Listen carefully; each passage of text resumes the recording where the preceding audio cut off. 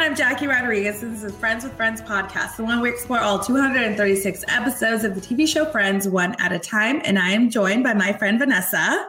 Yes, I'm Vanessa Martinez, the Friends newbie here. I'm watching it alongside my friend Jackie. Yeah, so we are making our way through. We always say that we're making our way, but we're chugging along, I guess. We're chugging along. We're on the train.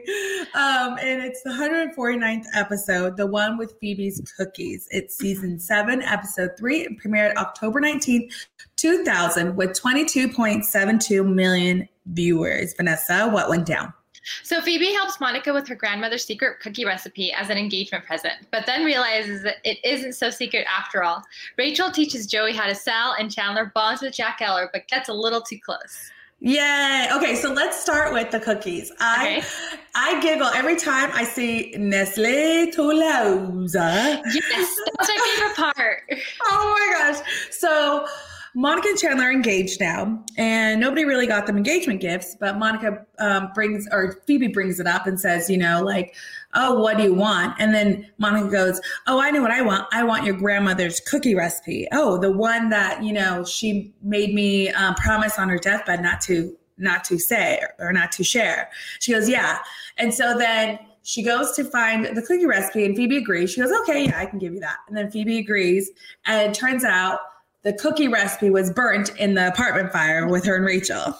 Yes. So then thankfully, Phoebe saved a cookie in her freezer, which she was able to give to Monica. And Monica, being the amazing chef that she is, says, you know what, we can figure out this recipe by just tasting it out and doing a whole bunch of batches. Yes, until Joey comes in the door, and after he goes sailing with Rachel, and we'll talk about that in a bit, but and then he eats, the least you could have done is save me a whole cookie. Then he eats the whole cookie. Yeah, and it's funny because Monica and Rachel were making so many batches of cookies, and even Ross was taste testing them. Or Monica, Phoebe, and Ross were making cookies. So they made 17 batches. 17 batches.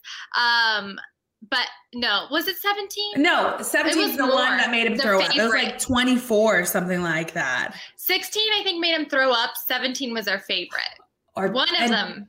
22, batch 22 of the cookies. That's how they say it. This is batch 22. Yeah, yes. There you go. And then Ross is like, my favorite was still number 17. So he's like, I think this is, at one point he was like, I think this cookie is from batch 17. He was like, and he takes a bite and he's like, oh, no. This is not definitely batch 16. Yeah. So that was really funny. And I always try to figure out how people can make recipes or find out the recipes to foods by just tasting it. But I guess you have to have a strong taste palette. Yeah. I think it's the same thing with if you're a professional at it, I think that's what, because Monica is a professional chef. Yeah. But it's like when you go wine tasting, you know how they taste this palette and this palette and they're explaining it to you. And I'm just like, sure. Or beer. Yeah, there's notes of this and notes of, see how it opens up and it swirls around your tongue. I'm just like, no idea. And by the time you're done wine tasting 6 different wines, it all tastes the same. Yeah, exactly. There's no point. But I know. She was like, it's nutmeg. And I'm like, how can you taste nutmeg? And that's what Phoebe says. You don't? Well, that's the difference between professional and a regular, So yeah. So I thought the cookie part was funny because it kind of just shows that, Monica just keeps she's such a perfectionist, and she wanted to perfect these cookies. Yes. And it's really funny that Phoebe thinks, but when after they couldn't find the recipe, Ross, suggests to Phoebe, don't you have a relative? Can't you talk to Ursula? Doesn't she have the recipe? And she's like, oh no, I'm not going to talk to Ursula until my death date. And that's October 15th, 2032.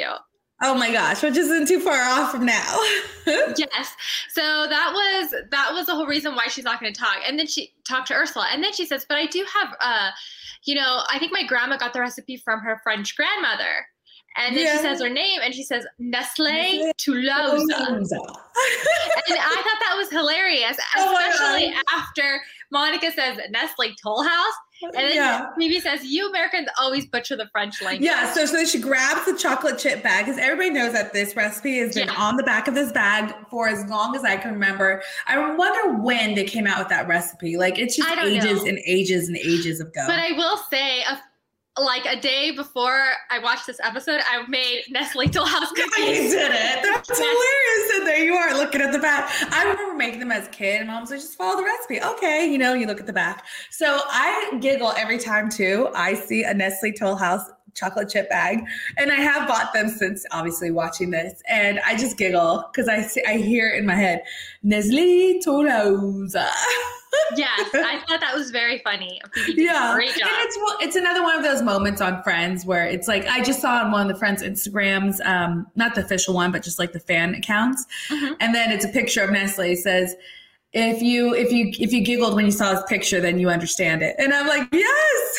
So it is known in the Friends universe and fandom that Nestle Toll House makes us laugh. Yes, I like their cookies. But I will say, I was using 2 different chips from 2 different bags, and they were completely different brands when I was making the cookies, the chips. And I forgot what brand it was, but I got it at Sprouts, and it had the same recipe that it was on the Toll House cookies. Oh, really? Yes. So I wonder who copied who. Yeah, it's just like a generic recipe, but yeah. Maybe because Nestle Toll House is like the staple. It is the staple of chocolate chips. Yeah. They're so good. They're so good. Sometimes I just like to eat the chocolate chips and just to eat it like that, you know, with a little handful. Yeah. So another part of the episode was Chandler. So he wasn't really part of this whole cookie thing because he was bonding with his future father-in-law, Jack. And Ross invites Chandler to go play racquetball with Jack. And so then Monica's excited. It's like, oh, you get to bond with my dad. But then Chandler ends up doing something in the steam room accidentally, because the very first scene in this episode is that Chandler got glasses. So then when he goes to the club to play racquetball with Jack, they go into the steam room afterwards. His glasses are all steamy, and he accidentally sits on Jack in the steam room naked. Oh my God. So embarrassing. That is embarrassing. And I don't know. I mean, I used to go into the steam room at the gym pre-COVID, and nobody was naked in there. Yeah, don't you like keep your towel on? I mean, I've been in a couple steam rooms, and we kept our towels on. People would go with their clothes on. Like, people would work out, and then they would go there after to like relax the muscles. Yeah. And plus, like, just so you don't be scared. Yeah, so you're not exactly. So you stretch and keep it warm, and so you're not sore the next day. I'm sure that helps a lot. That would make sense. The most, like, there were some men in there who were, with their shirts off, or they went swimming because the steam room was right next to the pool, so they would go from the pool to the steam room. So so it was like a co-ed one. Yes. Oh, so of course you keep your clothes on. See, the one that I've been in, it was at Glen Ivy, and it was in the women's restroom, and then so everybody still kept their towel on, you know, but it was in the women's restroom. But I mean, I never get naked in steam rooms. I think that's weird to get naked in front of strangers. But, you know, and it proved weird for Chandler because he sat on his future father-in-law's lap. Yes, and so Ross tells Chandler, you know, that's a story that my dad is going to tell for years to come, that you sat on his lap. So in order for Chandler to do damage control, he goes out with him again another time. And the next time they go out, they go to the pool, and everyone is dressed in the pool except for Chandler. Chandler goes to the pool naked. Yeah. Oh my gosh. So he just keeps digging himself a bigger hole with Jack. Yep. And they already didn't like him, you know, when they were dating. They already don't like him. But then they, you know, remember that whole episode? It's like the one where Ross got high. Yeah. And so it's just kind of adding on. But, you know, it's silly and funny. And I love that, you know, Jack Geller is back in this episode. Elliot Gould, he's so good. He's so awesome. So awkward, wonderfully awkward. So I just like seeing when the parents come back, because it just adds a different element. And they're just such good actors and such a good addition to the show. Yeah. Should we take a break? Yeah, let's take a break. And then we'll talk about Rachel and teaching Joey how to sail, or not teaching him. Be right back.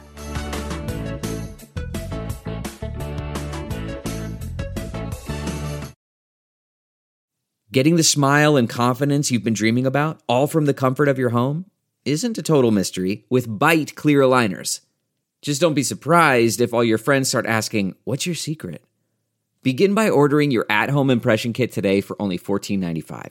Bite clear aligners are doctor-directed and delivered to your door. Treatment costs thousands less than braces, plus they offer flexible financing, accept eligible insurance, and you can pay with your HSA FSA. Get 80% off your impression kit when you use code WONDERY at Byte.com. That's BYTE.com. Start your confidence journey today with Byte.